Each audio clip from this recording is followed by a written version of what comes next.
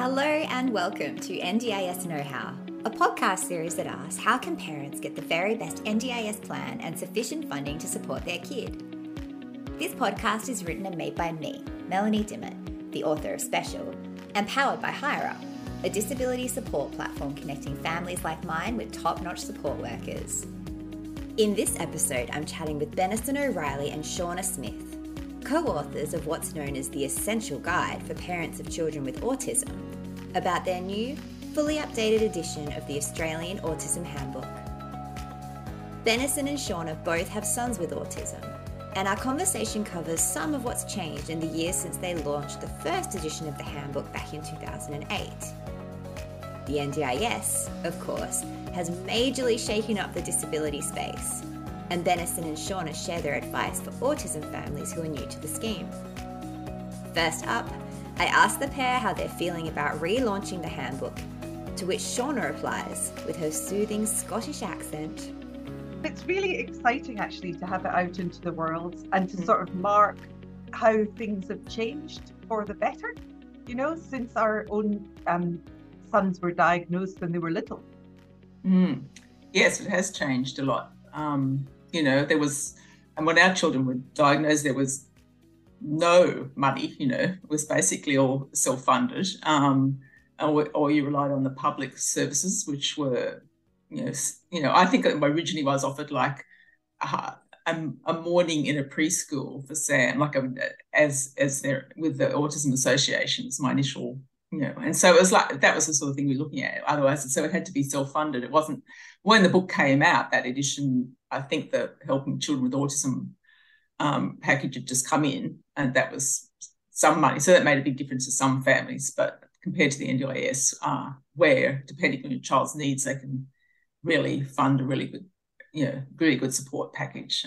It's completely different. So yeah, so it's nice to have that taken away from families, that terrible anxiety. I mean, we knew people that cashed in all their superannuation, all that sort of stuff, and forego having a house and lots of stuff so they could provide therapy for their children. So it's good that that's made it much more equitable for families. So things have definitely changed for the better. And I think the book has sort of really reflects so many of those things. We've got, that most importantly, the voices of people with autism, young people with autism and adults with autism, which we didn't have in the first edition of the book. There's a chapter where you've had adults with autism give advice to parents of children with autism. I think you said in another interview it was probably the most valuable section in the book. Can you share with me some of the advice that was passed on from these adults with autism? Yeah, certainly. I think some of the things that affected me most were people talking about what worked when they were kids. Somebody whose family was just very organized and very disciplined, and everything happened at the same time. And of course, she then realized as an adult that that was exactly what she needed, and if she'd been brought up in a more chaotic household, things could have been very different for her. So that was really important, I think. And also not having great expectations, being allowed to be who they were, I think was really important too.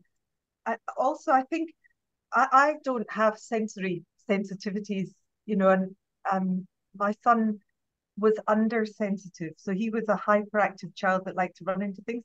So I think if you're a typical adult who doesn't have sensory sensitivities, you need to hear it from somebody else who can articulate it. So I do understand this through another child of mine, but that the light really does hurt the eyes, that your brain shuts down when there's noise. Actually, everybody can relate to that in the extreme. But I think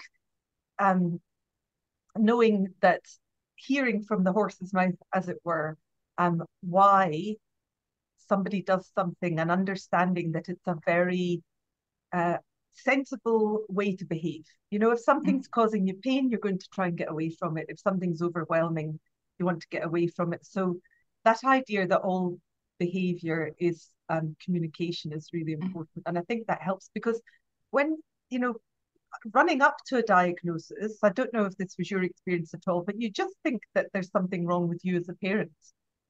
And that's why your child is not interacting with you, not playing with toys, running away, all this sort of thing. So I know by the time my son was diagnosed, I was a very demoralized parent that thought I was doing it all wrong, which I was for that child.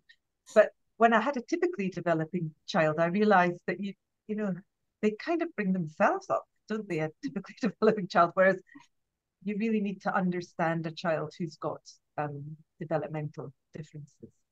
Um, we're not, like, it's very challenging, and I think that parents deserve a lot of empathy and encouragement and love and care, um, because things that should be coming easily are definitely not. And you almost need to wind back all the things you thought you should be doing and change them, which is Yeah. difficult.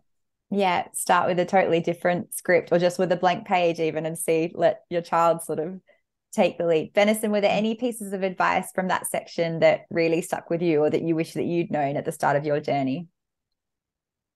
The why I STEM, I think, is a really important fact, because it's that was even when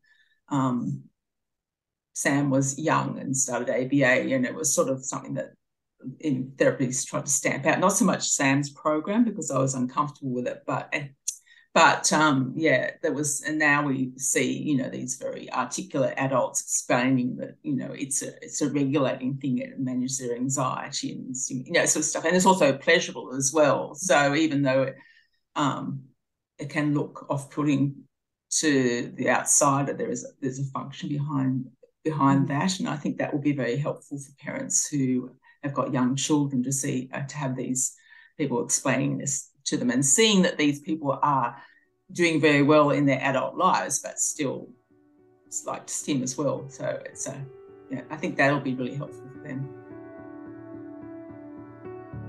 I want to chat about the NDIS. You've touched on the difference that it's made financially for families, any families in the disability space. Like you say, we wouldn't have a house. Our parents probably wouldn't own their houses. We would have thrown all our money into this. So we're incredibly lucky to have it. But I know, like with Arlo, with severe CP, we haven't struggled much. It was clear cut. You've got a severe disability diagnosis. It wasn't tricky to show what his needs are.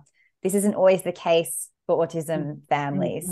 So what advice do you have for parents of kids with autism who are new to the scheme and trying to be good advocates for their child to get the supports they need? What advice do you have for those parents? I think the main thing is to get started and to start off with a 1-year plan so that you can just have a try.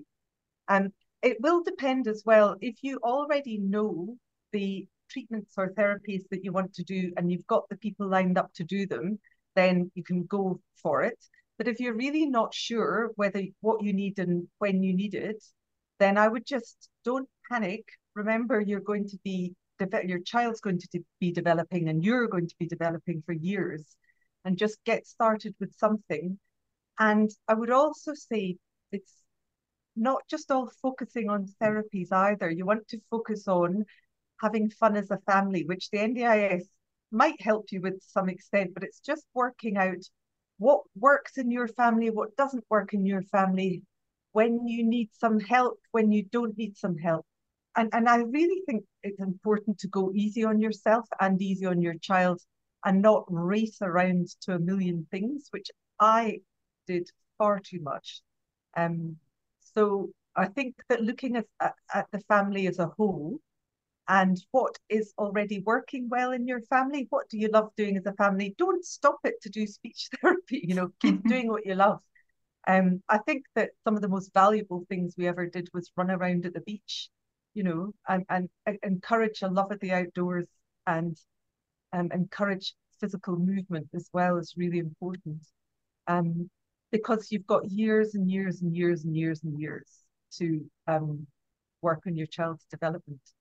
There's no such thing as a normal child, so there's not sort of some magical normal development that you're going for. Everybody's different. And I have to say, in my own experience with my children, I've got children who've got good IQs and normal speech development. And sometimes their life is harder in some respects, so that aiming towards that or thinking that that's what is good or easier or whatever is not correct. I think that finding what makes your family function well, what makes you all happy, is really important. Within that, therapies like speech therapy, OT, whatever your child needs, therapy for yourself as well, is what's going to be something that helps you move forward and maybe do more in future years. But I would say don't kill yourself at the beginning, because you need to just take some breaths. That is such good advice for parents at the start who spend their whole lives in therapy centers. And it's hard because you feel like you've only got a certain amount of time to make change, but you're so right. And you don't want their whole childhood to be spent in therapy centers as well, and their siblings' childhood. Benison, what advice do you have? Well, it's interesting is that the early intervention chapter in the book, it's the longest chapter by far. It is a big revision of previous versions, but it's interesting because I'm a medical writer, so I can read scientific publications and then write them in an accessible way. But I'm also very cognizant of clinicians, hands-on clinicians. So I actually sent that chapter, and that chapter was reviewed by two of the authors of the Early Intervention Australian Guidelines. So, and they, David Trembath and Andrew Whitehouse, and they came back with such excellent advice. But I think it was particularly, David was sort of saying, we don't know what the right amount of intervention or sort of prescribed therapy, let's think of that, rather than just having fun, as Shauna said, is for each child. It's going to be variable. They used to say you have to do a certain amount of hours. Now they're saying, no, you start with what you think is manageable for your family circumstances, which could be completely different from one family to the next, and then find what works. And you might find that your child can do more and thrives with more, and might need less, so you find the thing that works for your family. If you find something that works for your family, that is going to be the most successful model. So I thought that was great advice. A huge thanks to Benison and Shauna for this chat. The new edition of the Australian Autism Handbook is published by Ventura Press and available to buy through all good booksellers.